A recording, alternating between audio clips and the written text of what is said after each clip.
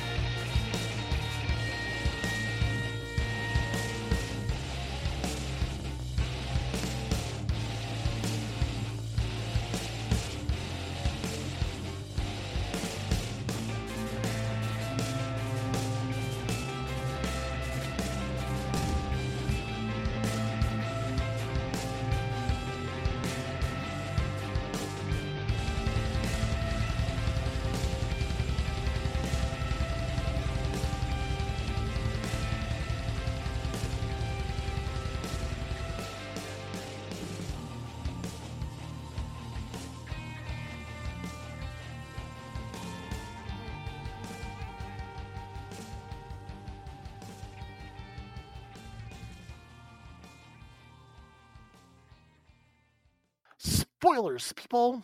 We're gonna go through and talk about feminism and racism and all the isms out there that are bad isms.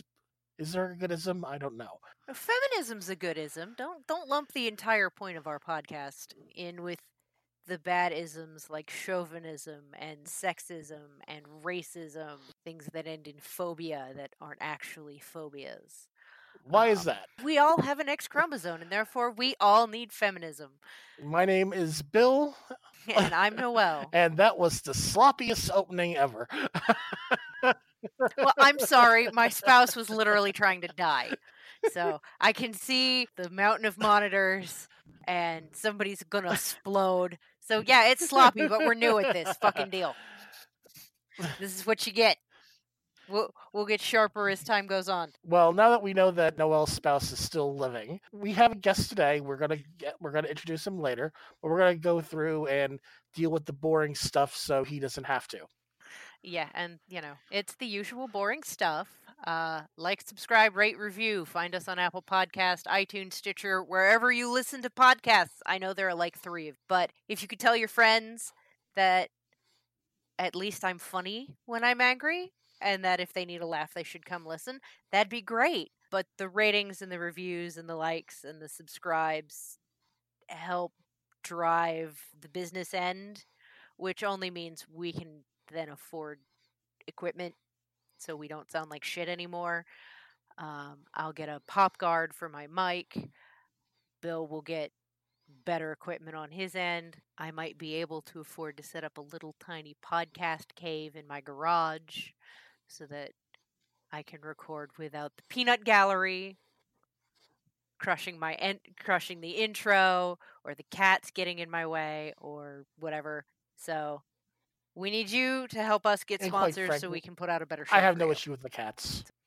Okay. I mean, I'm sure everybody would prefer to listen to me talk about my cats than talk about things that make me angry. That I is a good. suppose that's a good segue. Is that a good segue? Should we go into things that have made me angry in the past 2 weeks since you Well, last got a podcast from us?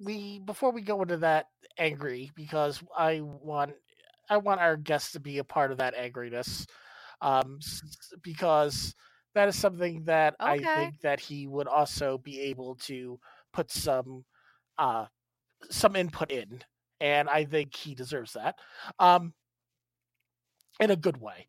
But not only like, subscribe, and everything like that. Write us. Our email is simple. It's literally write us at xchromosomepodcast.com. We don't just want you to say hi. Give us questions, give us stories. If you have an idea for future podcasts, let us know.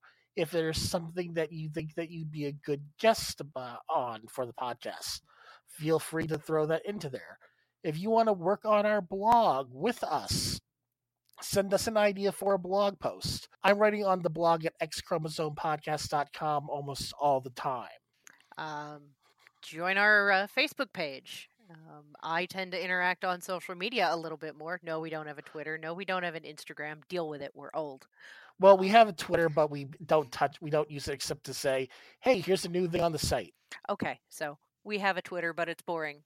If you want micro rants during the week, during the day, hit us up there because I'm always finding shit to be angry about and flipping tables and just I can't handle all the amount of stuff. And now I want to shout out to listener John, who may not actually be a listener, so he might not hear this, but he has interacted with us a little bit on the page, and he has tagged me in a couple of things that I have then shared to the page in outrage. So, I mean, find stories. Tell us stories. Direct us to things that feed into this. We need intersectional feminism because we need the intersectional feminism not only to work on feminism, it really does go through to help fight all the other negativisms out there, racism, chauvinism, things of that nature. And we need to be able to have open communication about what's going on in the world today. Because, in fact, one of the things that we're going to be talking about the show comes from one of the friends of the podcast that first brought it up, and I posted it, and Noel flipped. But we'll get into that very shortly. there's so much to be angry about. Oh my god, you guys, you have no idea. I don't even know where to begin. All right, so we went through and hinted at a lot of things, but we're going to go through and introduce our first guest of the podcast for our very first episode. This is the merman from Durmstrang, because when I asked him about his house, he was like, Durmstrang. I want to introduce my friend Eric. Hello. Hi, Eric. I'm Eric. Oh wait, that was a little too. We're having a meeting here. Yeah, so hi, I'm Eric. I am in fact a merman who went to Durmstrang. It was really interesting. I mean, there is a ship there, so we're assuming it's not landlocked. So you would think that. Yeah. So I know Eric. We've known each other for like almost 2 years now. When before you started officially, when you were kind of like in the in between phase. Oh yeah. Yeah. So you did know me before I came out as trans. Yeah. Yep, I knew you when you were Loki. I mean, I'm still pretty Loki. But you knew me when my Facebook said that instead of having Eric on it. Yeah. And Noel? Okay. Oh, I'm supposed to talk in here? Y'all were having such a good time. I figure I'll just sit back here and let you do the being dudes so that I don't have to do any talking because I'm exhausted from explaining shit It's to my guys job today. not to Oh do my the God. talking. But look, I'm going to put this out here, and this is something I have a friend who's an RN who works in infectious diseases. She's on the AIDS clinical trials team unit at Ohio State, and she's an amazing woman. She's been there for the whole struggle with HIV. She's lost friends, she's lost patients. She's so excited to be at a point where people now don't know what to do with themselves because they have so much more life than they thought they were going to have. And that we've gotten to a point where we can stop the transmission with medication management. So that's really awesome. But she said that sometimes you need a white guy. I mean, she said a guy, but the implication is white guy to explain things to other white guys. As someone who has not always been perceived as a white guy, I can tell you that it is incredibly useful sometimes and surprising now how useful it is to be perceived as a cis white guy. Because you unlocked a hell of a cheat code. Oh my God, I would not recommend the actual, like the rest of the experience of being trans in a lot of ways for a lot of reasons because of just how hard it is to not die. I wish I was kidding. I understand it's some heavy shit, and to figure it's heavy shit to figure out who you are regardless, but it's heavier shit when you figure out who you are is something that society is like, ew, gross, no, don't do that. Yeah, that's a pretty succinct way of putting it, actually. Like, ever, just don't do that. Oh, okay, that's easy, right? Yeah, just don't exist as yourself, okay, and everything's fine. That's not okay, and as a society we need to stop being that way. Like last decade. I will say that we're a lot better about it than we used to be. Look, we dug a hole to put that bar in because the ground was not low enough. You're not wrong. You're really, really, really not wrong about that. But yeah. Yeah, I will say definitely it has been useful to be seen as a cis white dude as often as I have lately. And that's why I'm on the podcast, to be the cis white dude that's in the back. Yeah, Bill's the one, because I don't always have, talkative ones who don't cry at the drop of a hat to push out in front of me and be like, look, he's going to explain I'm gonna things. go over here and have a drink while you're doing that. I'm going to drink. Yes, as I put the guy in front. Look, there's a dude involved, therefore I'm more validated because there's a guy here. And when I explain things wrong, she gets angry, and I'm like, just listen to her. She's talking. Yeah, it's pretty wild. Wild as it is, we do have other wild things to talk about. This has been an exciting week in the rage that Noelle feels. It's been a week of me writing like a fool and having all the feels and getting everything coordinated with this. So we're going to start with Noelle's topic of the week.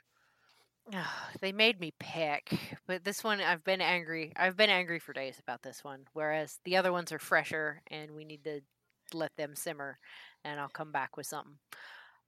I don't know how many different directions this ended up in my life, but it was several, and it was friends on Facebook, and it was people people from all directions and all different facets of my life brought up. What the hell is her name? Tiffany, whatever. My ex's name, Tiffany. She's so irrelevant. I haven't even committed her name to memory. Oh, I didn't. I think I did know that your ex's name was Tiffany, but it's such I'm not surprised that this woman's name is Tiffany. And I'm sorry to everyone who's listening who's named Tiffany, who isn't an awful human. You've done a lot of work to escape it. But her name has escaped me because she's literally unimportant. Her name doesn't matter. It's her attitude that fucking made me lose my shit. I'm sorry. I'm sorry, Aunt Lois. I'm swearing. And if you're listening to the podcast, I apologize. I'm saying words you don't like. I warned you. I say fuck a lot. I got it out of my system because she's a wonderful woman and she tries to support me. And she may actually listen to this. And I wanted to apologize for not being the girl she thought I was in private or with her not officially in front of me. But this attitude that the goth subculture belongs to a specific demographic. That's the thing that got this girl lit up. Because, one, her justification for her position was factually incorrect. Two, I found some books. I found some books on Amazon.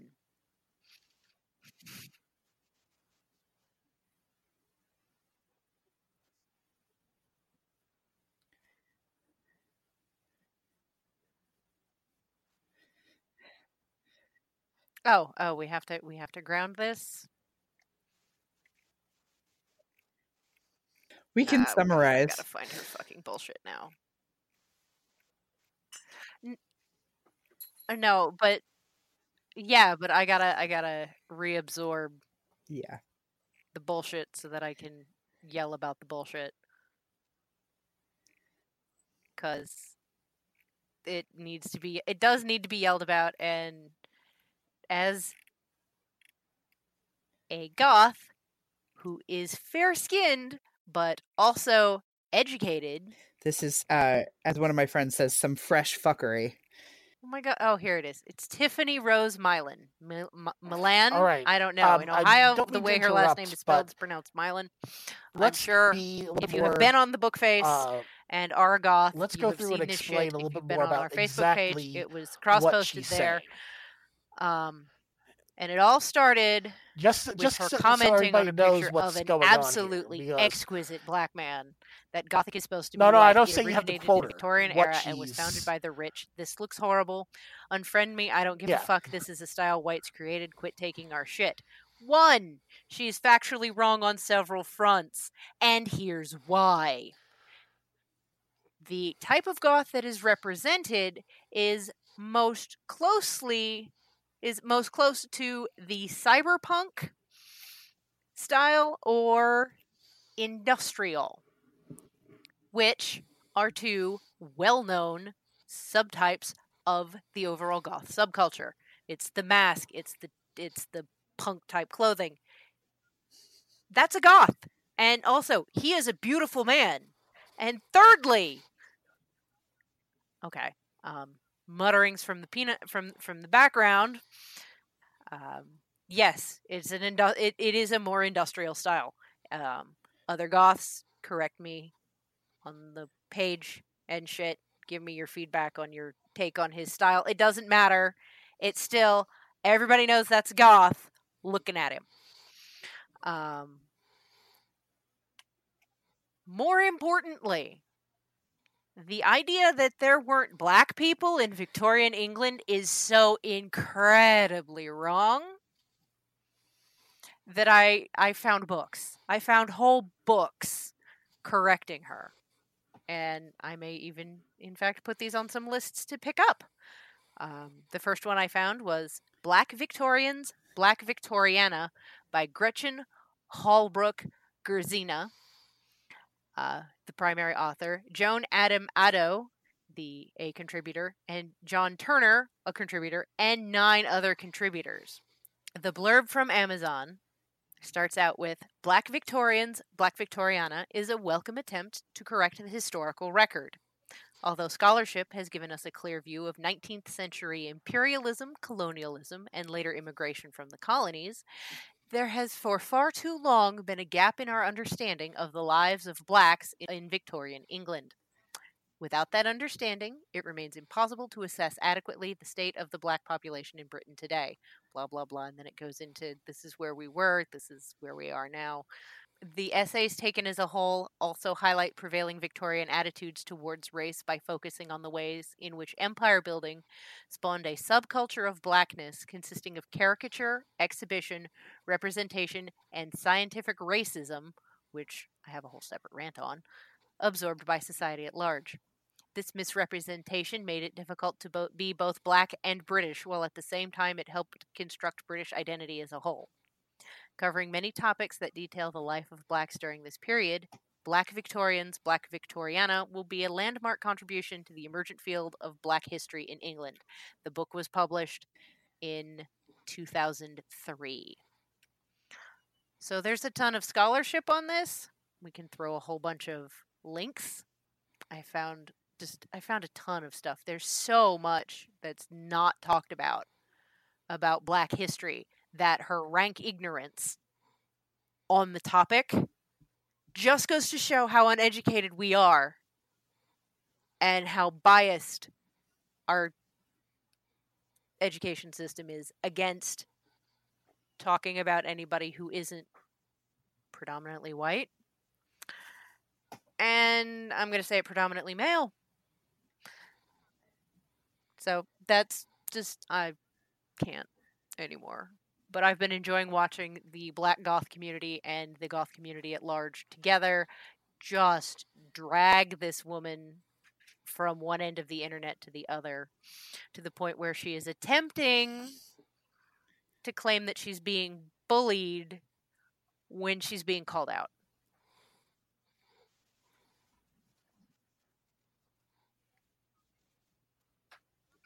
Yeah, the DEA is going to be on all of our asses. I'd love to see that. Yeah. You'd love to see the Drug Enforcement Agency just show up and... That's a logic set that I will never understand. Yeah. She printed out screenshots to take to the police, who are not going to care. Because they have actual crimes. Like, cyberbullying is a real thing, but there is a massive difference between cyberbullying and getting called for your shit. And, like, there's no one is under any onus, especially when you're being a racist pile of crap, to, like, be nice to you in calling your ass out.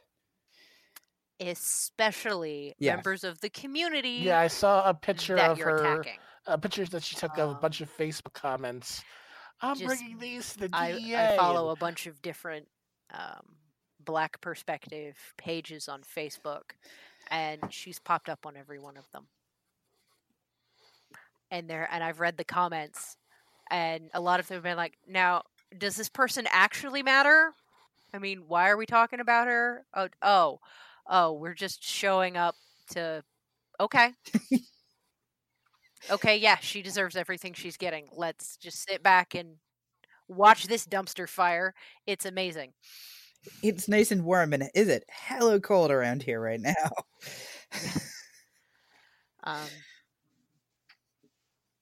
No, but climate changes.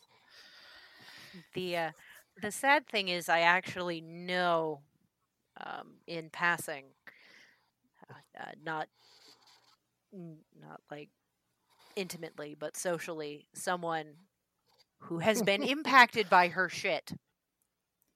Like, he posted about it. I'm not going to name names, but he was outraged that his family has done so much for somebody who is such a literal piece of trash. Oh. Like, they helped her out, and they've been, trying to help her get straight with shit, and then she's like this.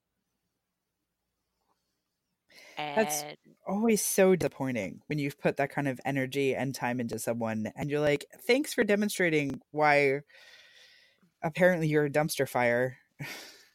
We were trying to give you the benefit of the doubt. Global warming isn't real. I feel really bad for this person and for everybody associated with that family, because, I mean, they tried to do what was right and help someone out who was in need. And this is the thanks they get. They get they get to see that they have accomplished nothing. Yeah.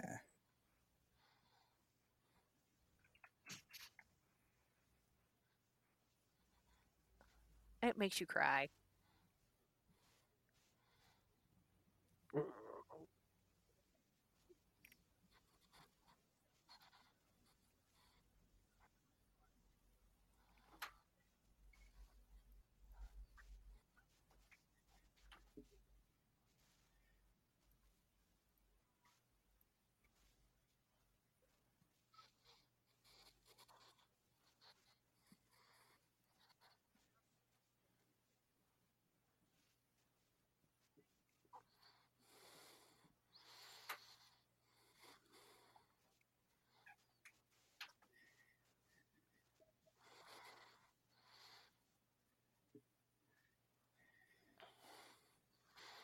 So let's segue into something that's accomplishing nothing but accomplishes everything at the same time. Uh, that may or may not make me cry as I talk about this. Um, Recently, a WWE pay per view has passed called the Elimination Chamber. In this in this main event match, we had ending with two wrestlers, one known as Daniel Bryan, who is now a bad guy. He used to be known as the creator of the Yes Movement, um, but he's now actively against basically everybody because of consumerism. Which, on one hand, you have to respect the guy, but on the other hand, he's being a dick about it, and that's why it's not. That's why he's getting booed. The other competitor is a veteran of the WWE known as Kofi Kingston, the veteran member of the New Day. Spoilers, people, if you still haven't went through and watched the pay-per-view event from 2 weeks ago, oh well. In the end, it came down to Kofi and Daniel Bryan, and Kofi has had less than maybe 5 overall title shots. And the WWE has a lot of titles, but he has very few actual singles title shots. The New Day is known for having the record for having the longest streak having the tag team titles. But when it comes down to regular individual titles, Kofi's just not there. He lost the match to the whole entire arena's disappointment. They were cheering him all the way every time he got so close. The arena wanted him to win. So after Daniel Bryan won, he skedaddled out of the ring, get out.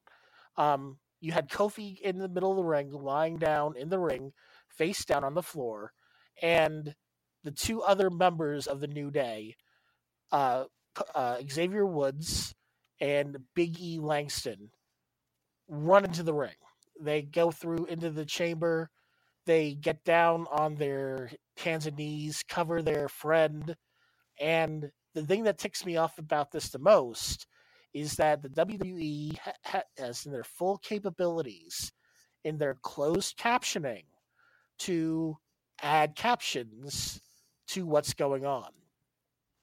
And here you had 3 black men in the middle of the ring telling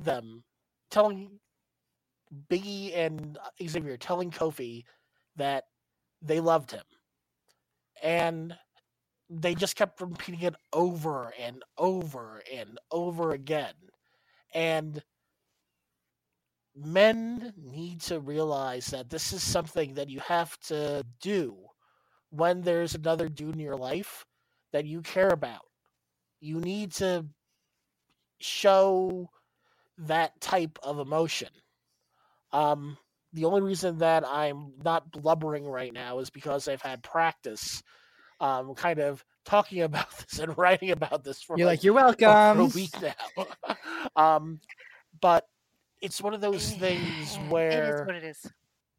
You have the New Day, who they started as a bad guy heel group, so to speak, but they've been promoting so much positivity in all their actions, all their interactions, and things of that nature, that they are trying to be a positive force, not just for people in general, but just showing a different side of what it is to be a man. And I went through after this was done. I went off and I got one of their bright orange pancake power T-shirts. I wore it to work, and people told me that I looked like a bag of Reese's Pieces. They complimented the shirt, but it was like it's a lot of the shirt has a lot of orange, That's an brown, expansion on your yellow. blog Yeah, I post. see where they see that. But kind of woke me up with the, oh my god, in a regards thing. to the whole entire thing, Like, it's like but after I just woke up. Then you go through and you watch the backstage interviews. But and things non-toxic of that nature, masculinity. But I where just woke up. I it's haven't even had nothing coffee but love yet. and support And for yeah, each other. it's really Talking cool. about how they are when there that to happens be behind and their it's friend. captured, and I guess They are that's why the I whole get entire point feels of about this my is football team. to I'm a work Buckeyes to fan. support each other, to get each other, Just get Kofi to get they do his hype title, videos get and I post them everybody on my to Facebook see page the all the power damn time of because being blah, positive and I'm a things fan. of that Deal with nature, it. and that they aren't What kind of the football New is Day this? need to be commended, college and the WWE need to NCAA Oh, go okay. American go football. into their archives. Okay. In case we and have put international that viewers "We who don't love know who the Ohio yous" State Buckeyes into the are, closed captioning. I don't know Because how everybody that's possible. that They're kind of a big deal. doesn't hear it the first time, if you're like me and you They put have a huge subtitles and international everything, program. you need to read it. They're actually really academically solid and do a ton of cool stuff on that end. But their football team is a kind of an NFL factory. But that for recruiting purposes, they make these pregame hype videos that are like cuts of locker room conversation and parts of the field and different aspects of game footage that has been spliced together better than a lot of trailers for blockbuster movies are cut. Mm-hmm. But a lot of the words they use, you don't do this for yourself, you do it for the person next to you, for the person behind you, for the on your left, on your right, you do it for your brother. And just the culture of the team is one of community, unity, and love and respect for each other. And when they show the team captains, because they'll show sometimes when they talk about the brotherhood, and some of the cuts this year have had the team captains walking out for the coin toss. These big physical freaks of nature, they're young men in flawless physical shape, and they're 6 foot plus, and they're 200 some pounds. They're just, they're demigods. They would terrify me to be anywhere near any of them because they're all huge and they could squash me. But they're walking out and they have their fingers interlaced with each other's hands, and they've got each other's elbows tucked up against their sides, and they are holding each other's hands so tightly that they're moving together at the same pace. They are one cohesive, beautiful thing to see how much they care about each other, because the other teams don't. I mean, they'll link arms, but this isn't traditionally the interlacing of your fingers with someone you're holding hands with is an emotionally intimate gesture. These people are not afraid. These young men are not afraid to be openly emotional. They're not afraid to show how much they love each other, and they're not afraid to praise each other openly to the media, because their media interviews after games and before games are just amazing. They don't talk about themselves, and it's like "We love you. You deserve this. This was yours. You'll get one. We'll get there. You were amazing." That sort of praise after the wrestling match, and it's always beautiful to see when the manliest of activities, wrestling, football, basketball, sport, these manly, traditional masculine spaces are full of this tenderness and vulnerability.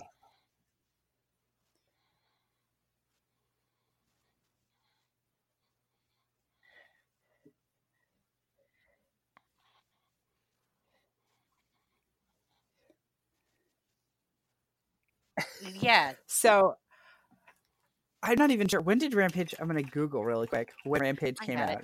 I got it. You talk. So this is a movie based on the video game Rampage. Looks like 2018. Okay, yeah. The original game is pretty old. I actually didn't really have a gaming system as a kid, so I didn't play this. So I watched the movie without knowing it was a video game, but kind of being like, this seems like it would be, right? So I don't actually watch a lot of TV. I don't watch a lot of movies. I've watched a little bit more now. But Rampage happened to be on TV, and my roommate is an amazing painter. Her name's Christine Banner, and she does painting and animation. Let's go through and speak so about much another stuff. former college football player turned wrestler. She was sitting working on some stuff, and we were watching TV. I was just keeping her awake while she was working on a project. You were telling us she says, "Oh my gosh, Rampage is on TV." Oh, but it's almost over. I was like, "What is this?" She says, "Oh, you haven't seen this? You're gonna love this." So she pulls it up on demand, and it is about a massive gorilla, a massive alligator, and a massive wolf, I guess, tearing through Chicago. And I'm like, it's a kaiju movie. This is great. I need to go to bed. She's like, well, I'm going to watch it. I'm like, okay. So you watched the whole movie, but I honestly need to start at the beginning of this because I was so impressed literally from the drop of the hat here. It opens up on the space station, whatever it's called, the one that we have that all of the countries that can get to space, they send astronauts, and the International Space Station. And the astronaut that you see is bloodied. There's literally like limbs floating by in the background sort of thing. And you're like, oh my gosh, some terrible thing has happened here. It's aliens. I don't know. But the astronaut is a woman, which isn't surprising now because there's plenty of female astronauts in space. It's awesome. But in a movie like this, it's like a big dude taking on kaiju kind of movie, right? It's featuring The Rock. You're going to expect it to be pretty by the book. Every opportunity that they had to flip a gender script in this movie, they took. The only astronaut you see is a woman. Right. There's nothing about the fact that she's a woman. It's just, this is an astronaut script. And normally you would see that cast as a man, but they were like, nope, we're going to go with a woman because we can. There's nothing that says we can't. And the entire movie is like that. Every time that they have an opportunity to cast someone who would typically be like a super macho guy or something like that, they cast it as a woman. Or a person of color, or both, in the case of the doctor who helps save the whole day in the whole thing. Her name, because I should be better at this, is Kate Caldwell. She's played by Naomi Harris. The other thing that I loved about her character, about Naomi Harris's character, is that she is an ex-con. Like, work that she did at some point, she ends up actually going to prison, and she comes out, and it's after she's come out of prison. But it's like the fact that she went to jail and is an ex-con is one of those nasty people use it against her to like detract from her. And it's made clear that this is bullshit. Like, you don't get to hold this against her because she's amazing. And she went to jail for a BS reason anyway, which is so true for so many people of color. Like, we can talk about the marijuana incarcerations, the bajillion of them that have happened disproportionately to people of color. And they all end up, now it's being legalized and they're still in jail. They're not getting any reparations. All the people who are, now running dispensaries and stuff like that are all, white males. For the most part, let's be honest, white men run the world and they need to stop it because they're bad at it. Quite terrible at it. I can tell you as a white guy. But yeah, so I just was so incredibly excited about this that I did not get enough sleep that night, which is not unusual for me. But I can't speak highly enough of people taking the opportunity to flip the script, because there's so many places where you do have the opportunity to flip the script. And if you are a person who has access to any kind of platform in any regard, you should be taking it. Is literally your responsibility. Like, and I understand the weight that I have in saying that if you have a platform, it is your responsibility to bring other people up onto that platform with you. Is literally your responsibility as a human being, because the phrase "no man is an island" is kind of like not big enough to encompass this. Like, humanity is completely interdependent on each other and on our environment and on so many factors, that the fact that we have so much isolation of public image, not to mention property, we're literally killing ourselves. So getting to see the thing about this is, I'm not surprised that this is a thing that happened, because Dwayne "The Rock" Johnson is a person of color, and he understands already and implicitly how incredibly lucky he is. And he's a Hufflepuff. And he's a Hufflepuff. But to have the image that he has and the reach that he does, it's incredible, and I love that he's doing it, and I really think that it should be something that should be happening way more, and shouldn't just be on the plate of people who are people of color, because it's, I have mentioned before in other podcasts how much of a fan I am of the Fast and the Furious series, and that is so dominated by people of color, and it is by design, especially since my brain just went flat. Hang on. I just want to say the first time I knew about Eric's love of the Fast and the Furious was on my old podcast, where he brought it up for the first time, and I'm like, I did not know this. He's like, what? How can you know me for this long and not understand that I'm a massive fan of the Fast and the Furious? Because I would say it's a problem, but it's not actually a problem, because it's a wonderful thing that I want to share with the whole world. So Vin Diesel is also a person of color, and since he's gotten artistic direction of the Fast and the Furious franchise, it has only gotten way better. So anyone who saw, that awful thing that was the third one, Tokyo Drift, just pretend it doesn't exist. It really is not demonstrative of the rest of the series. And he didn't have creative control at that point. So anyway, what I'm saying is it should not just be on people of color like Vin Diesel or Dwayne "The Rock" Johnson to be the people who are flipping the script and inviting in other people of color and giving them a spotlight. That is really incumbent on particularly the white men who unfortunately run the world. So that's my Dwayne "The Rock" Johnson update, I guess. Go see Rampage. It's great. And by go, I mean, like, it is on demand. Just go get it. It's buy it on Google Play so people know that it's amazing. Like, media needs, like, come on, we would not have 8 Fast and the Furious movies if they were not great, and people didn't want to see people of color and women in great, powerful positions. Well, I am a fan of The Rock.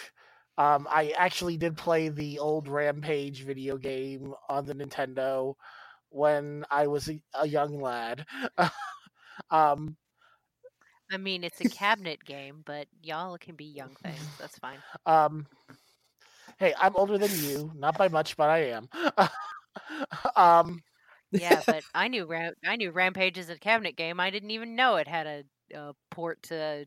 Yeah, they ported everything to the NES just because they needed more things on the NES. So be sure to check it out. Even though, actually, it's funny because when Eric brought it up, he goes, the movie itself is bad, but it's so good because. I mean, it's got to be better than the one that Uwe Boll made Facts. in 2009, because literally a steaming pile of shit is better than a Uwe Boll movie. I can't say that I know enough about his work, but that's because I'm not very good at. Just go watch Blood Rain. Oh no, I did see part of that. Yeah, and despite the fact it's about vampires, I had to walk away from it because it's so bad. Oh my god! And just the rampant. He fucked up Dungeon Siege too. And I watched some other fucking movie he made, and I was like, why is this such shit? This is supposed to be good. I'm supposed to like this. And then you see the director. Oh, that's why. Oh, that's why it's garbage. I almost want to blame him for the fucking first Silent Hill movie sucking, but he wasn't involved in that project. It was some other misogynistic shitheel that angers me. I don't remember much about the first Silent Hill movie. I remember there's one of them that has a really creepy song in it that I love. That's not helpful to anyone. They both borrow a lot from the actual game soundtracks, so that must be it. That doesn't help. There's a ton of creepy shit. There's one where Cheryl's dad is replaced by a woman for reasons that dads wouldn't go running off into the fog into a spooky city not really. and be vulnerable and scared.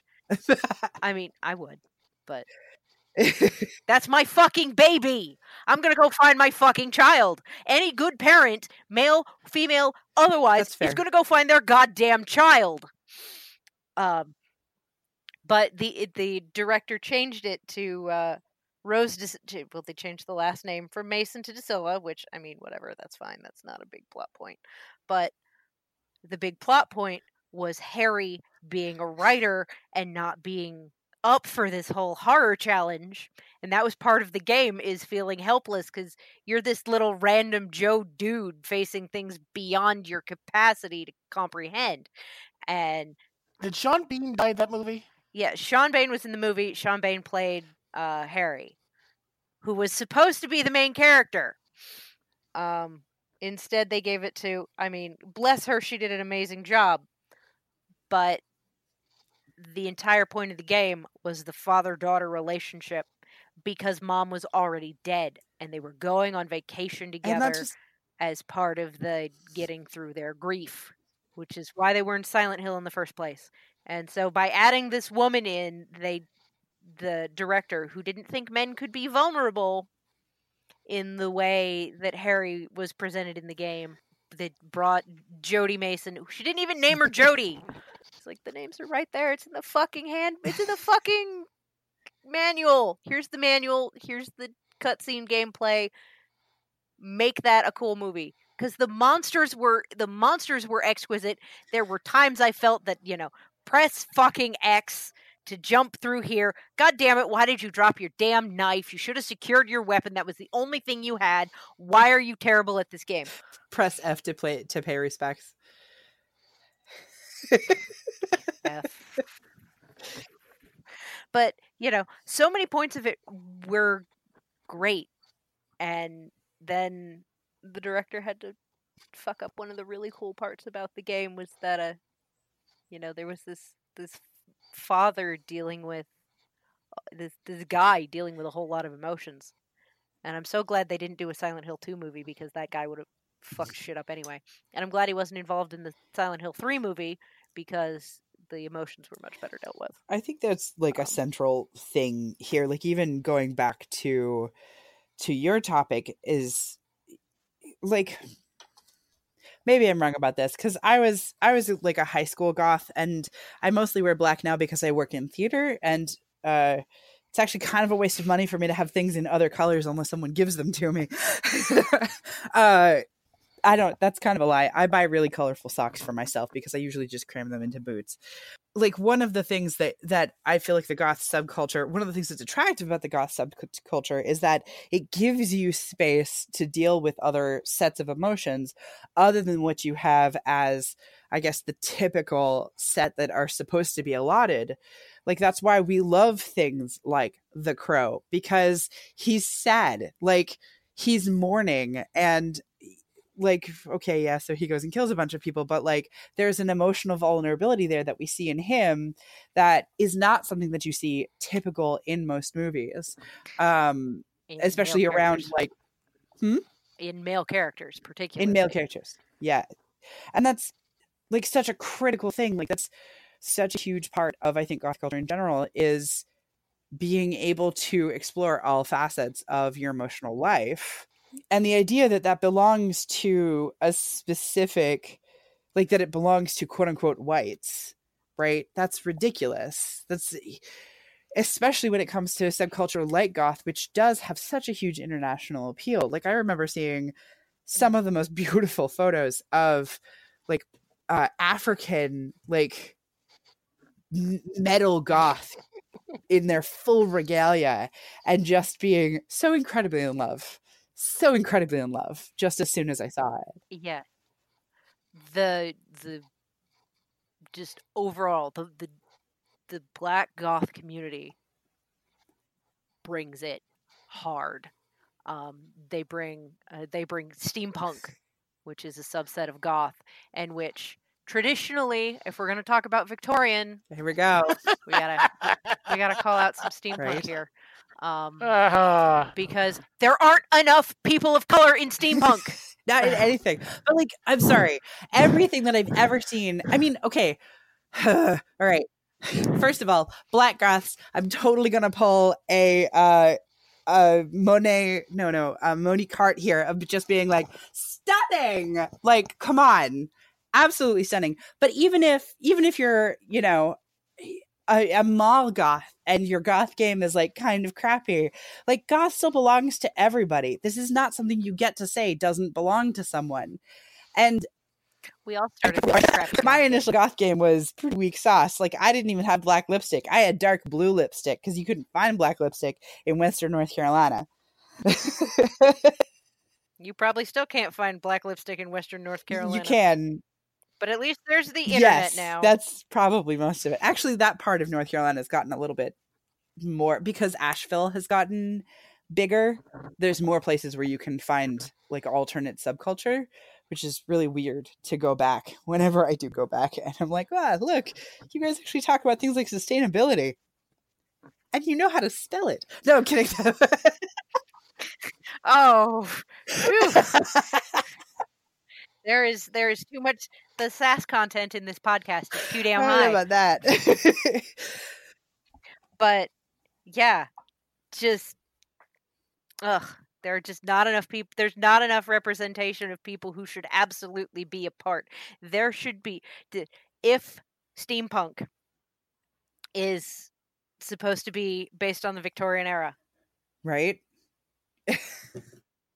There should be India. Should be represented. Africa should be represented. Not just England. China should be represented. I want some fucking awesome culturally Chinese steampunk. Somebody do that. Somebody may do that or find that or both, because that needs to happen. It would be fucking amazing. I'm sure to a degree it does already exist, but what I love is people being like, oh no, Victorian England was like a just England thing. And I'm like, okay, first of all, no. Have you seen any of the Victorian houses that are here in the US? And by the way, guess what? There were blacks in the US during the US Victorian era too. Don't know if you knew that, but apparently after the Civil War, black people just didn't exist anymore. Are you fucking kidding me? Anyway. And then there's also just like most of this hashtag aesthetic of Victorian anything was imported. Like the China, like there's a reason why China's called China. Come on. Like, did you think it just happened to be the same thing by accident or some shit? Like, we can go literally, if you want to talk about, by you, I mean idiots who don't know what they're talking about. Like, if you go all the way back to like early medieval stuff, and like we have this idea that like medieval Europe was very white. It absolutely was not. It hadn't been since basically people could walk. Like Northern Africa is very, very close to Southern Europe. There's been cross moving of humans for a really long time. These cultures have never been visual monoliths. And I mean, even more importantly, we're going to get into the folklore and the mythology of the Middle Ages. Here's a spoiler for all of you Arthur nerds who didn't know this.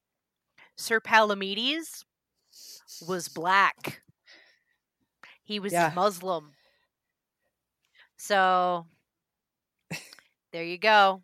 And his sons were highly respected members of King Arthur's court, neither white nor Christian. It's canon. It's canon. Sorry. There were black people in the Middle Ages canonically accepted in Europe as important people.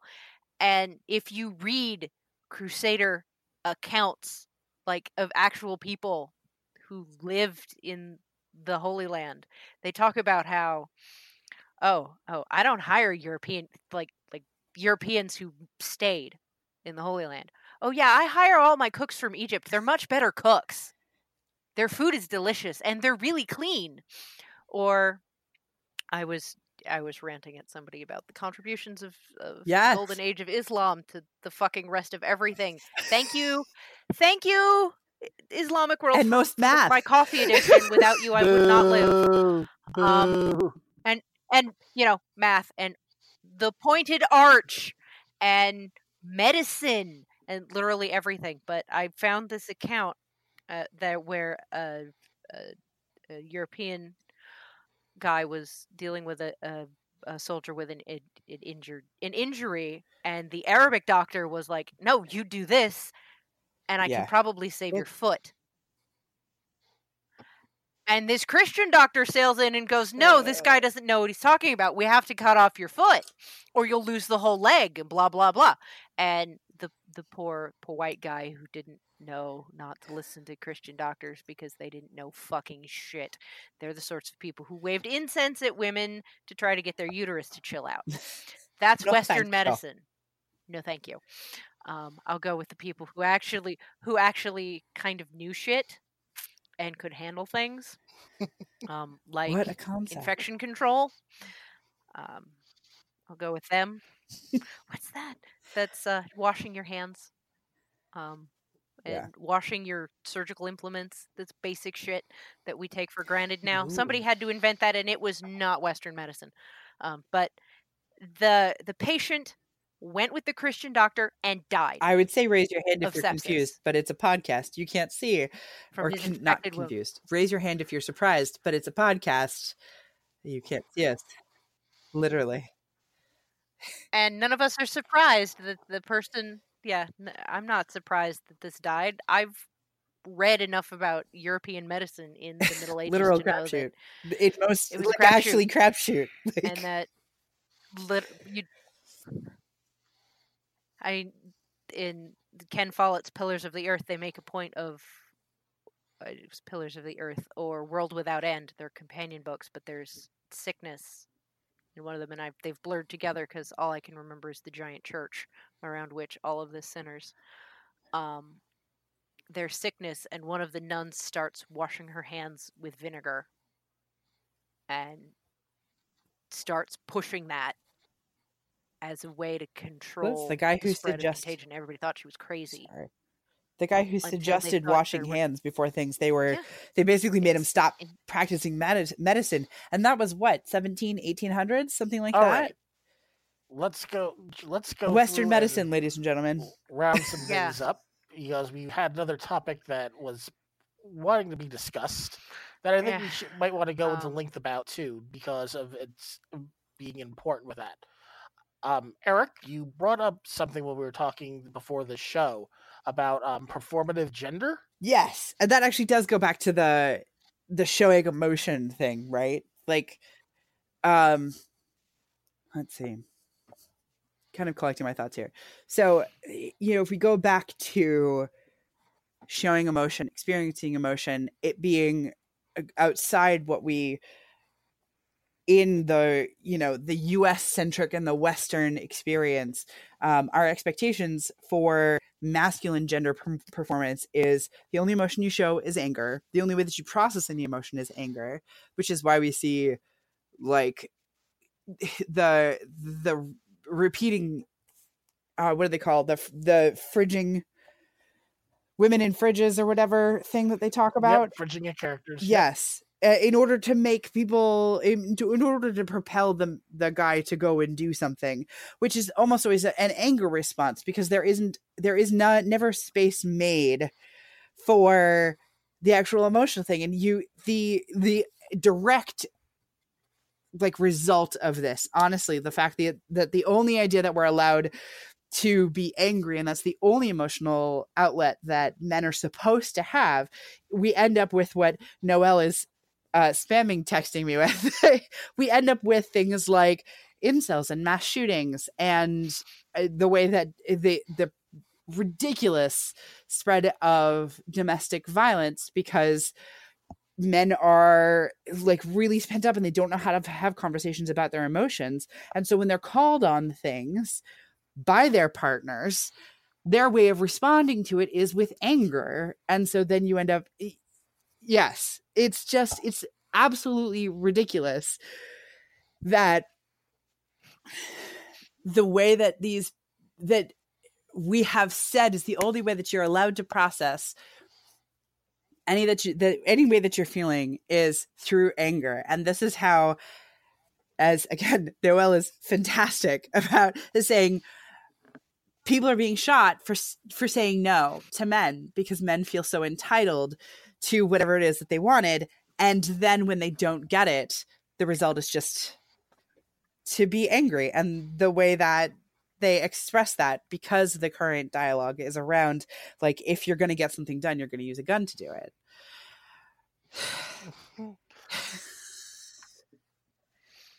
Yes. And you're kind of got a foot on both sides of this now. As you've moved through your life and evolved to be yourself, you've kind of felt both sides of the socialization. And it's something interesting I've noticed about men who were socialized feminine. It's the only way I can think. That's actually the way that I tend to say, we tend to describe transmasculine people who were socialized female. And I will literally just say people who were socialized female, because that's really the best way to put it. I'm a noob. I'm a noob here. All right. No. Yeah, because you've never been a girl. What do you mean by socialized female? The reason I'm asking this, and the reason behind this, because I'm just curious about this from my own upbringing. I was the only boy raised by a mom and two sisters. So I had to deal with all the female stuff that they had to deal with, basically, on a regular basis. But I don't think, the way that when I think of socialized as female, I think of like getting pushed toward female social skills and aspects more than masculine ones. So help a guy out here. What do you guys mean? Okay.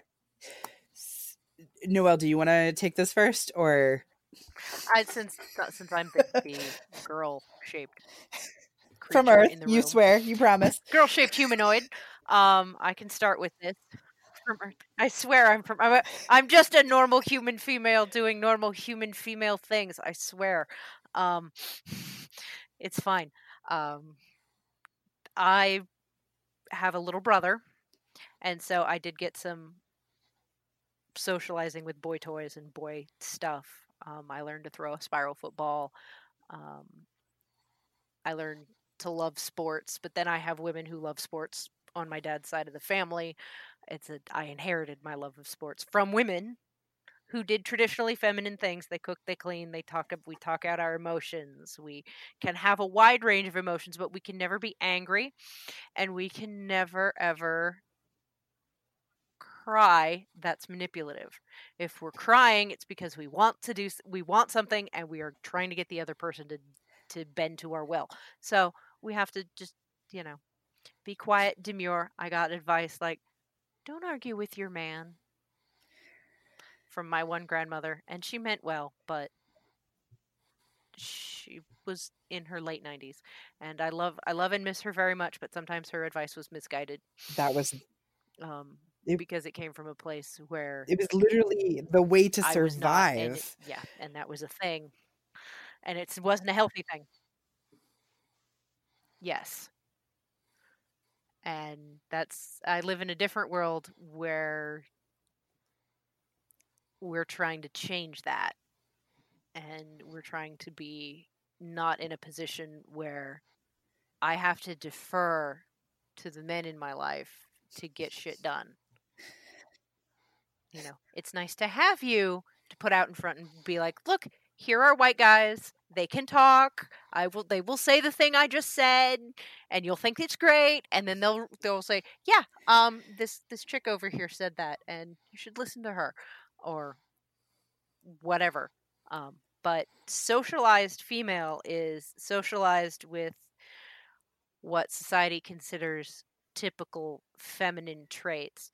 You like to play with dolls, you like to cook, you like to do, garden and do tropey, girly things.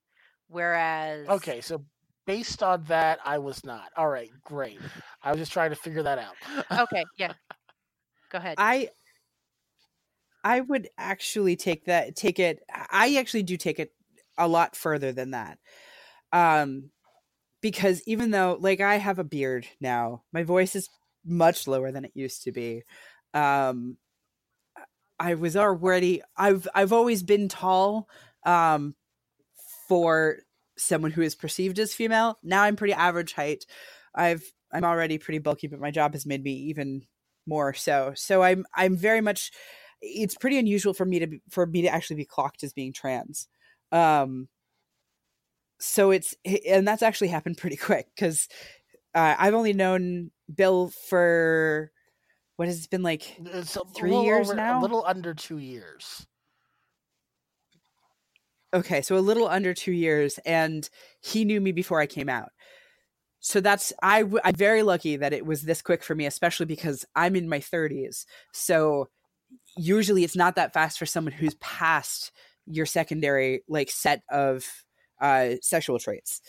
So there's been more and more things that I have noticed that don't happen if you weren't socialized feminine. When you're socialized female, you are socialized to notice all the little things that need to get done in a space in order to maintain that space. And it is expected of you that you are going to take care of that. You're not necessarily going to ask other people to help you. If you do ask other people to help you, then either you're nagging, or it's something that you're asking them to do specifically, maybe even on a repeated basis, but they're not going to notice other things to do necessarily. Like, maybe they might.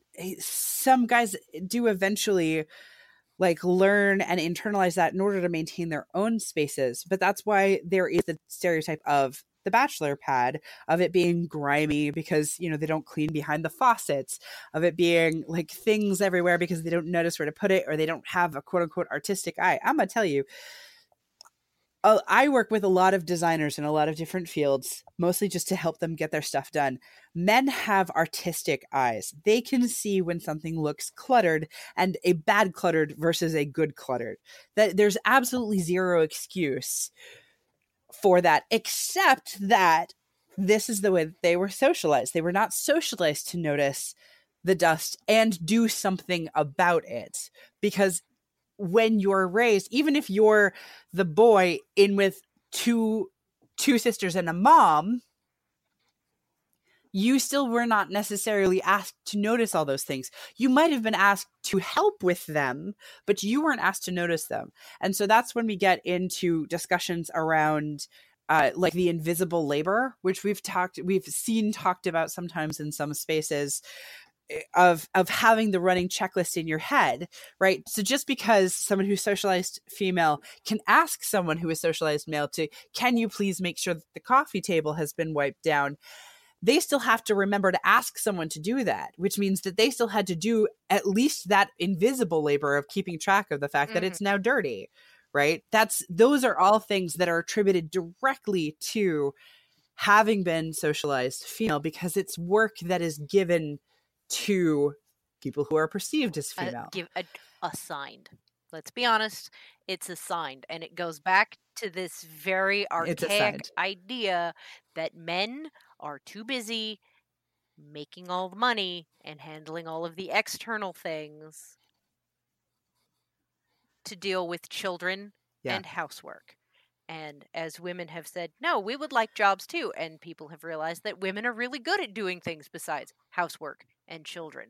There hasn't been an equal socialization the other direction for men to be brought into the sphere of parent, housekeeper, fully realized partner.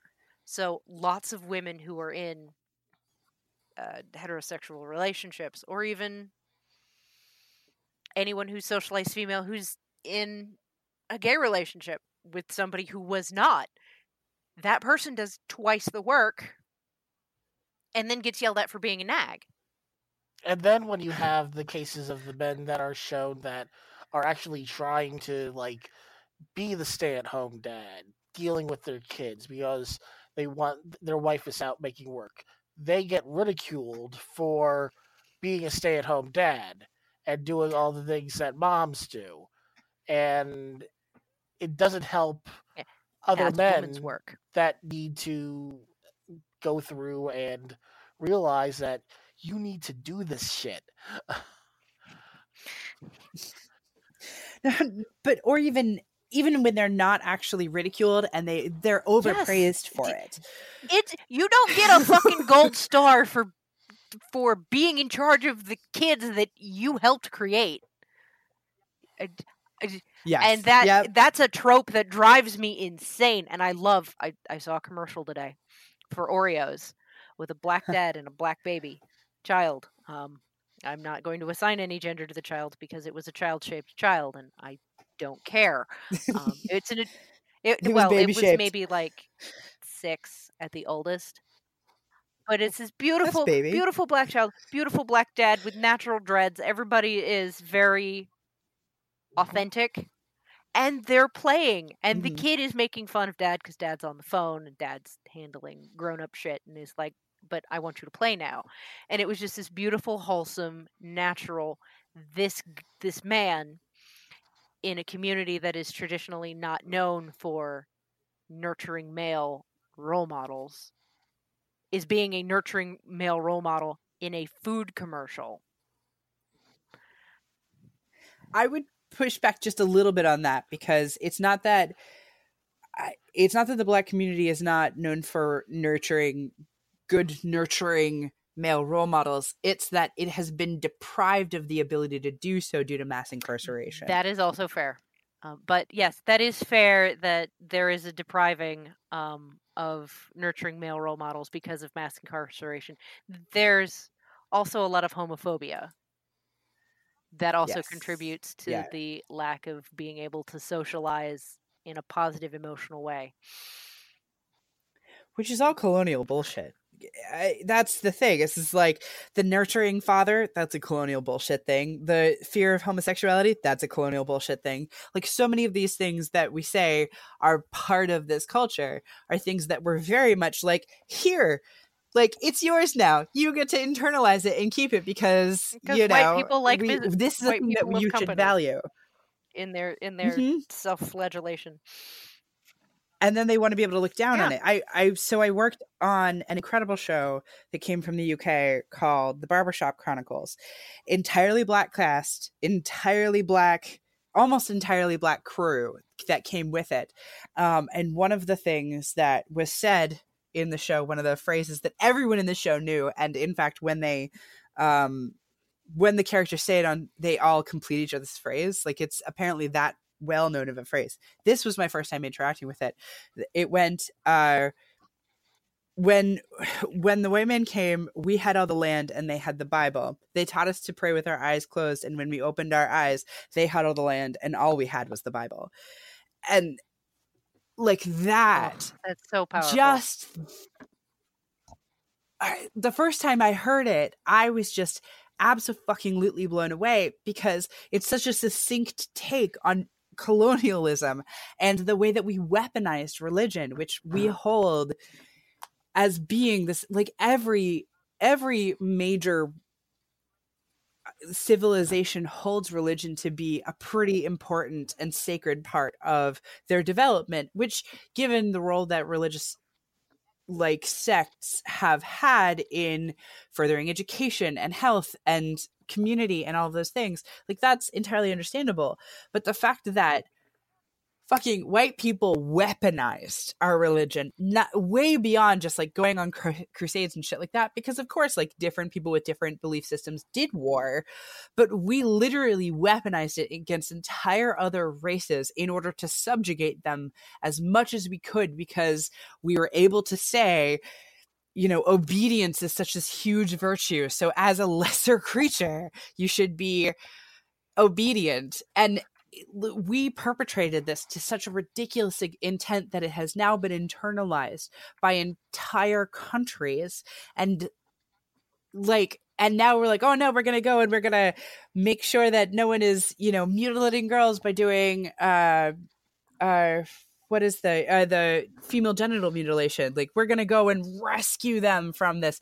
It's just another way to colonize, because this is something we brought them. They didn't have it before us.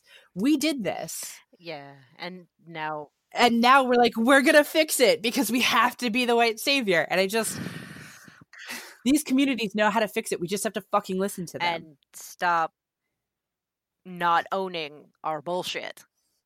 I mean, which goes back to Tiffany. Fucking Tiffany. And so here we are, and full the circle. WWE not and WWE not fucking captioning things. Like, you need to own the bullshit. Yeah. You have to own the bullshit.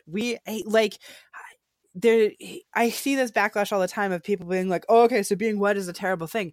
No, being white is an incredibly privileged thing that you need to examine on a day-to-day basis. That is your work as a white person, and that is what you owe the rest of the fucking world. Well, I saw the commercial. I posted it. I actually saw 2 commercials. There was one a couple of years back with the guy that played Eric Foreman from House, and I guess it might have been actually his daughter, in like a fairy princess tent, and she was teaching him how to eat an Oreo. But I went through, and it was Wiz Khalifa and his son Sebastian that you were talking about. And that boy had so much sass in that commercial. It was awesome. Yeah, because the Oreo commercial? Yeah, isn't it precious? It's so precious. We're going to have to post links to these damn commercials so you can appreciate how adorable they are. And I mean, the fact that it is now in good corporate interest to produce commercials like this. Yes. Like, I'm okay with that. Like, I have a lot of problems with capitalism because it is basically just another way of white people being colonizers. Mm-hmm. But at the same time, when the corporations come back and say, yeah, we did this on purpose, we're proud of it, too bad. Like with the Campbell's Soup commercial with the 2 dads. Mm-hmm. That people flipped out of over a couple of years ago. Oh my God, it's a Star Wars commercial. How am I supposed to explain to my son about 2 dads? Just like, you should be uncomfortable. Like, that's, we owe it to everyone else on this fucking planet to be uncomfortable. And to have to face all of the crap that we have done and be uncomfortable in doing the work to undo it.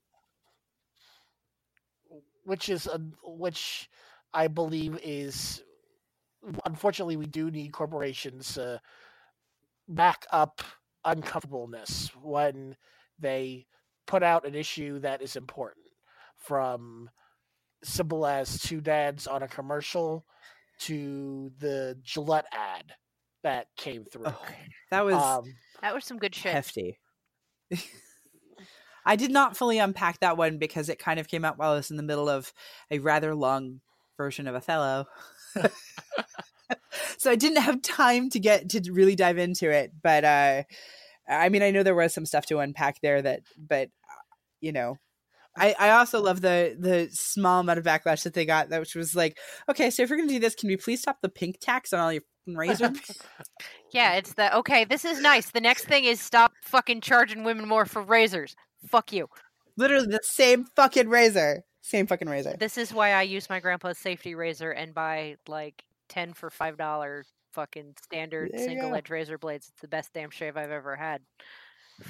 Fight the patriarchy with the tools of the patriarchy. I mean, they make them pretty easy to acquire. Yes, and they're pretty fucking useful things. Yeah. I mean, I shave like 3 times a year, but it's nice to get it right the first time and not be covered in nicks. I fight the patriarchy by not shaving. I mean, there's a level to which that's a thing. Like when I was still having to present female, I had an incredible discussion with someone at one of my workplaces about shaving underarm hair. And the conversation that I had with her from like the interactions that I had with other people who had then had conversations with her afterwards, that made a difference. And was that a scary conversation to have with her? Yeah, it was. She was a freaking supervisor and I was just an agent. Like that.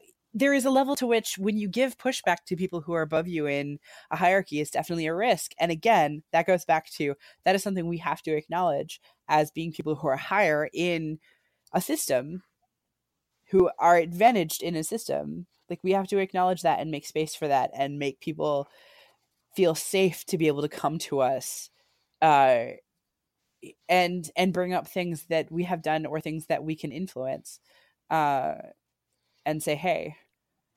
Anyway, this is much less a conversation about gender than I guess I thought it was going to be, but it's something that I've been thinking about a lot because there's so much parallelism. You're right, though, because the conversation is the one we have. You're right, though.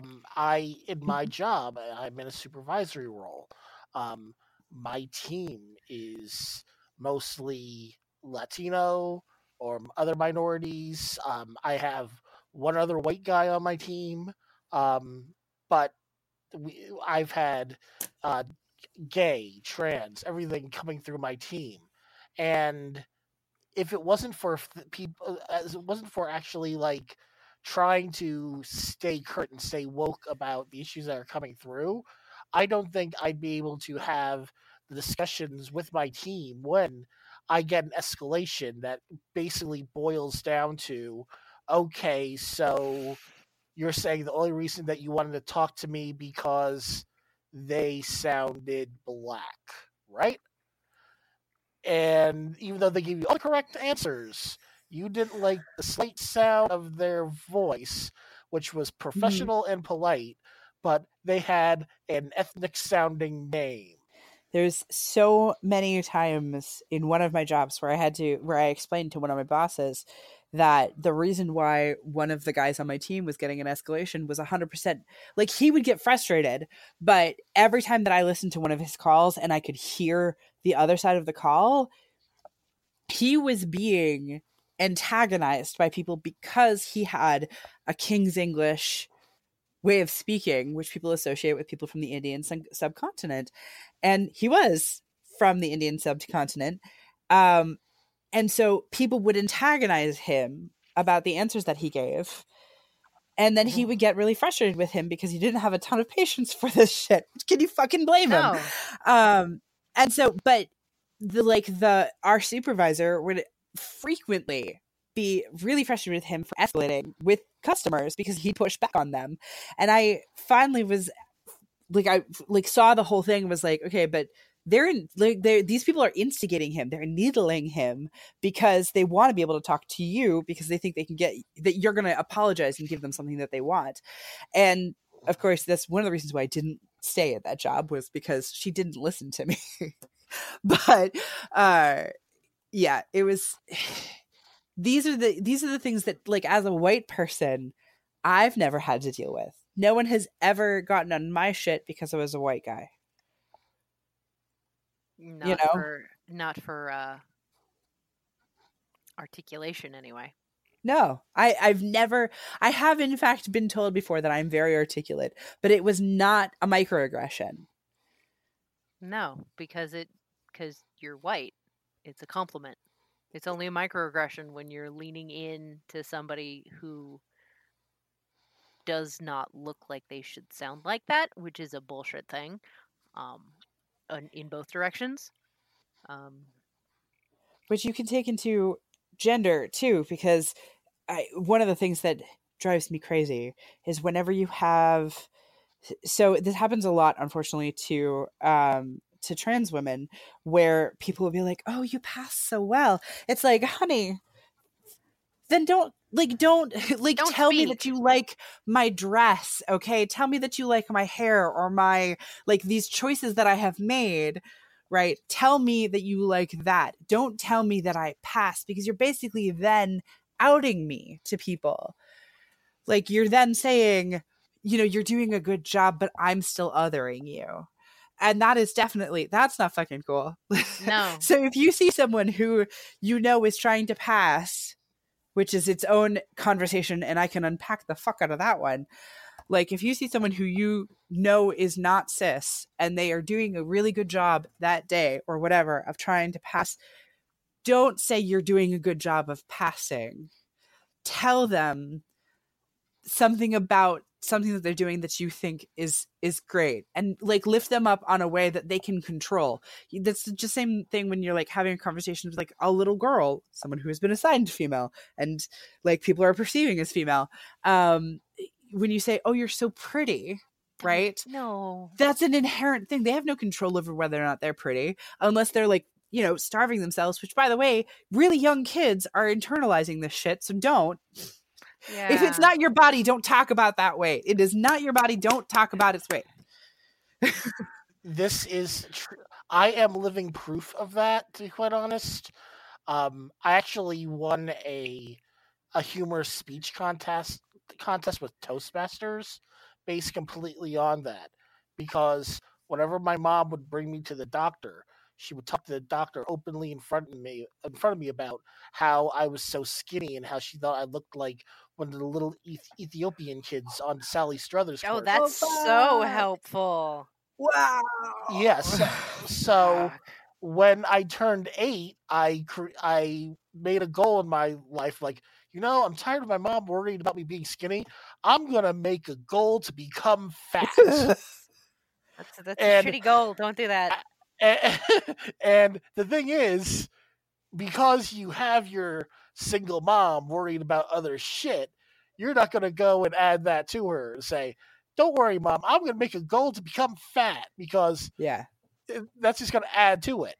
The thing is like, I go through it. I went through it. I took all the humor aspects of it because I am a fat guy.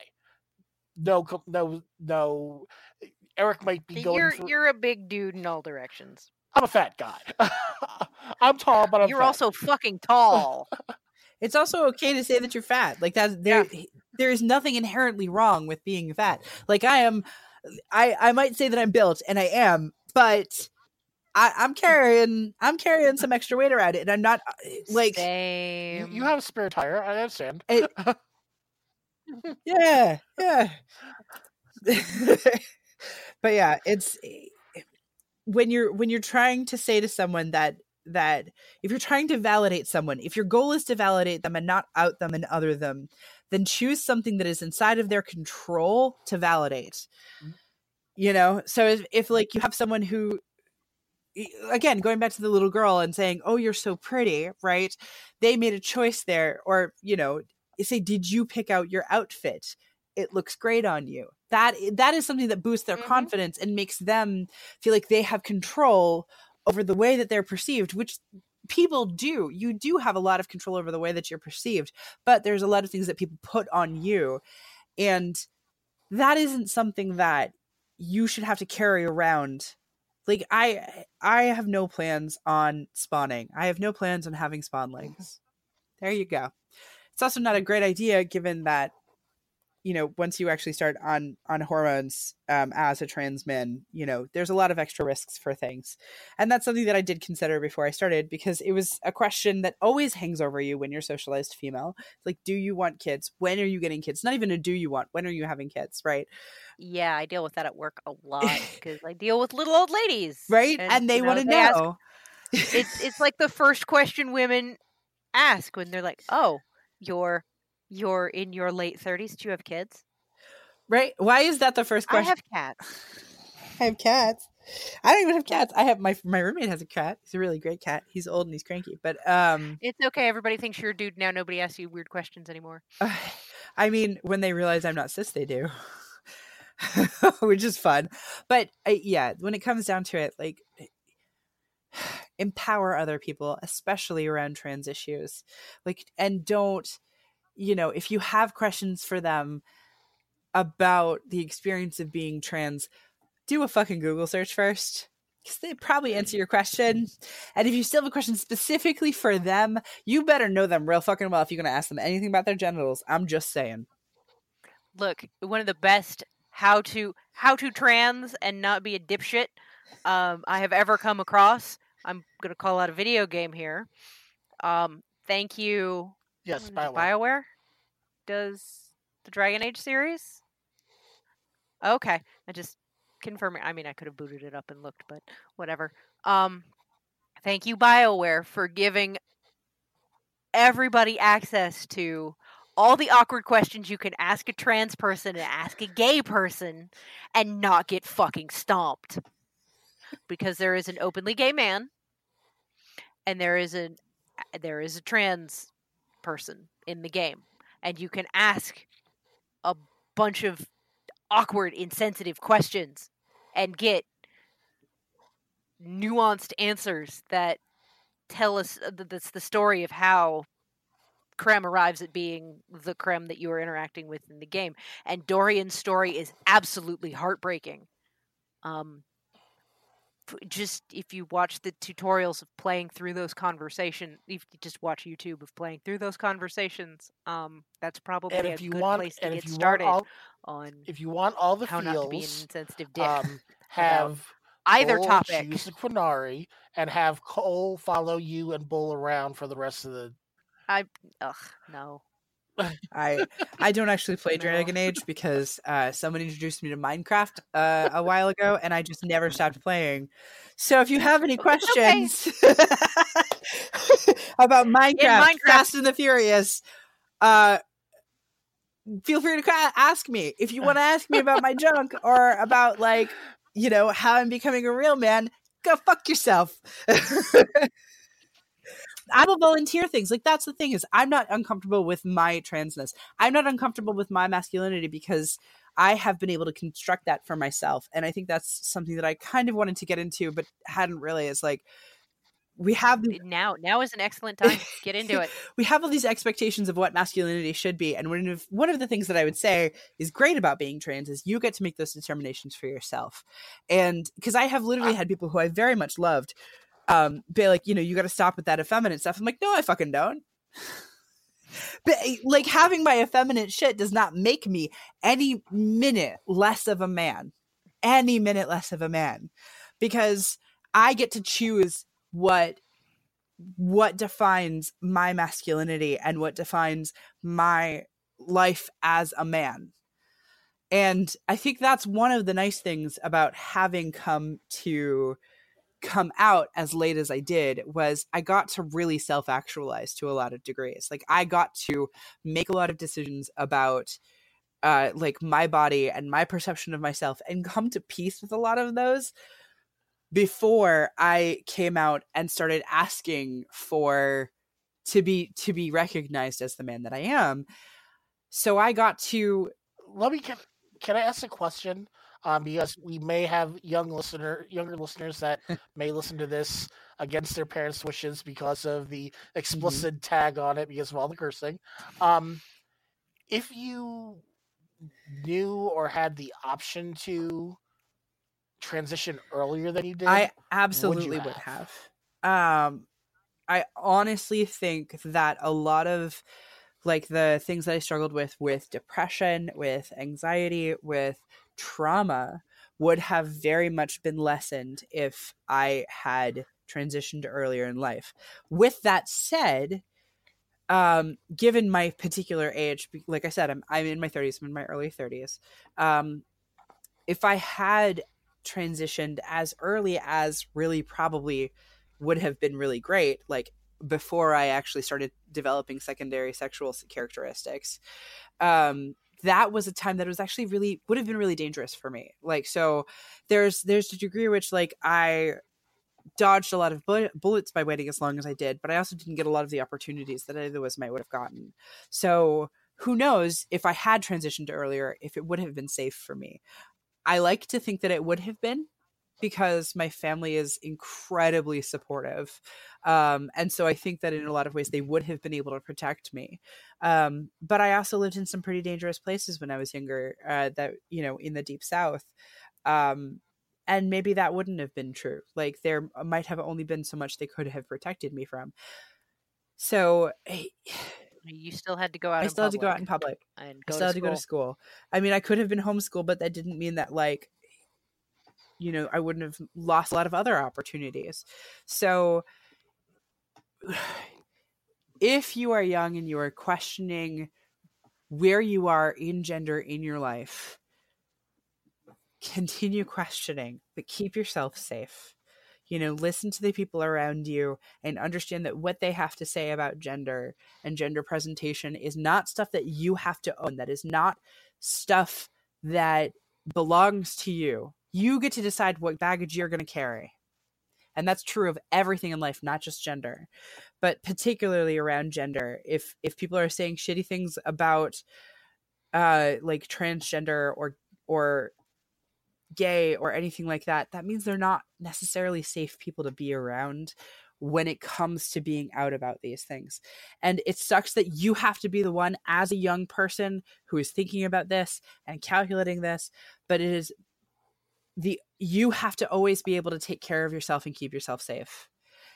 It doesn't matter like any of the rest of that stuff. You have to keep yourself safe until the point where you are in a position where you can go ahead with this stuff. And there's that whole, you know, It Gets Better campaign. It, honest to God, really does. Once you are in a better, more stable place where you have more control over your life, there are so many more things that you can do for yourself. And you have to get there first. And it sucks and it's not fair. And, you know, those of us who are older than you are fighting and probably should be doing a lot more work of fighting so that you don't have to be the person keeping yourself safe. But the truth of the world is that if you are gay, if you are trans, and you are a young person, you are the person who has to take care of yourself and keep yourself safe. Your parents, if they are not supportive, can't be those people sometimes. And if they're not supportive, they are actively rejecting their role as your parents. And that's really sad and difficult to deal with, but there are parental rejection sucks. There are people out there in your community and in communities that you will transition into when you're older, who can take care of you and can give you backup and can give you resources. And there's so many of them out there, especially now. There's so much more. Like, I'm shocked every day when I walk in to, I live in Massachusetts and I live in the greater Boston area, and there's a fantastic place here called the Fenway Health. And they are incredible about trans and gay health and about giving you resources. And there are resources I didn't know existed that when I walk in, they're like, "Oh, hey, do you need this?" I didn't even know I needed some of this stuff. Yeah, I needed that. but you get it. You get to have it. You know, like, there's so much out there, and it's only getting more available, especially as the internet becomes more accessible. You know, it is out there, and it won't be that long. Yeah, I'm gonna one, grind it out, because the world is better for you being in it. 2, I'm going to talk about the internet for a second, and getting access to resources. The internet is a great tool. However, the internet has an agenda. True. It's and places you access the internet can possibly have filters and other things on those computers that block content Yeah, that's that you can't get to, and that's shitty. And I'm coming to this from a perspective of a person who went through and acquired a library degree. So I'm very anti filters on content because there's important fucking information that'll get blocked. And it's not just the real stealthy shit, like I can't find stuff on women's health issues like abortion or birth control. I can't find things about LGBTQ issues. I don't know why. That's really weird. It's things like I can't research breast cancer. Yeah. So, not all computers are safe. Yeah, that's the thing. But test. Mm-hmm. Find out if your public library is a safer space. It should be. If it's not, and you are a young person listening to this podcast, email the show. I will find you information. Write us at xchromosomepodcast.com. I'm not going to lie. Librarians should be able to help you find what you need. They know how to get... we know how to find things. That's our job. As reference librarians, is finding information. We can find books. We can find websites. We can find community stuff. And I'm on a fairly non-filtered, to my knowledge. I don't know what fucking Google has put on. What little fucking things I can't find because Google says that Americans shouldn't find them. And we haven't found out what those are, so we can yell at Google to not be shitty and stop blocking stuff. But important stuff. Yes, please block child assaulters' ability to congregate. Stop that. Stop their file sharing ability, but don't block LGBTQ issues. All right. I can find stuff, so we'll help you if there's no one else. All right. So, Noel, do you have any other questions for Eric? That was some awesome shit. Let me just start with that. We got into some neat trope flipping, which is always great. We got into a lot of your experience, which is also pretty fucking awesome. I love stories, and your story is pretty badass. And seeing that perspective from that you're comfortable and you're willing to come on this podcast and just live out loud like this is amazing. Thank you. We're still recording, David. Yes. So I'm very honored that you came and you talked to us and you lived out loud to us like this. I know we're a tiny podcast right now. That's okay. I love to try to help make it not tiny. Well, speaking of making it not tiny, is there anything that you want to plug or let us know about, Eric? So I do occasionally write things. So I do in fact have a Patreon. It is not super active at the moment, but I always love to have an excuse to write more things. And having a community keeps me honest. So if you'd like to be part of that community, check it out. I'm Saint Duma. I'm pretty easy to find.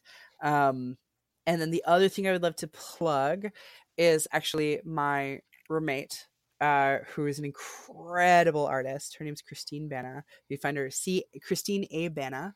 Her art is absolutely incredible, and she works with young musicians, young artists, sort of like that. But she also does incredible stuff that she does on her own as well. So yeah, ChristineAbana.com. Make sure to give me those links so I can make sure to put them up there with that. All right. I think this absolutely. is a good place to wrap this up. Eric, you were my first guest on my old podcast. You're technically the first guest on this podcast. I'm going to have you on again. I like Vicarious Identity, which was more about individuals. Yeah, This is something where we could go through and bring other people on repeatedly. We are also. I found some basic links for LGBTQ resources that are awesome that we will append to the show notes so that they are there, so you don't even have to contact me. If you have additional needs, please don't be shy. All right, that is all for today. Thank you again, Eric, for being with us. My name is Bill. I'm Eric. And I'm And Noelle. we don't have an outro, so good night.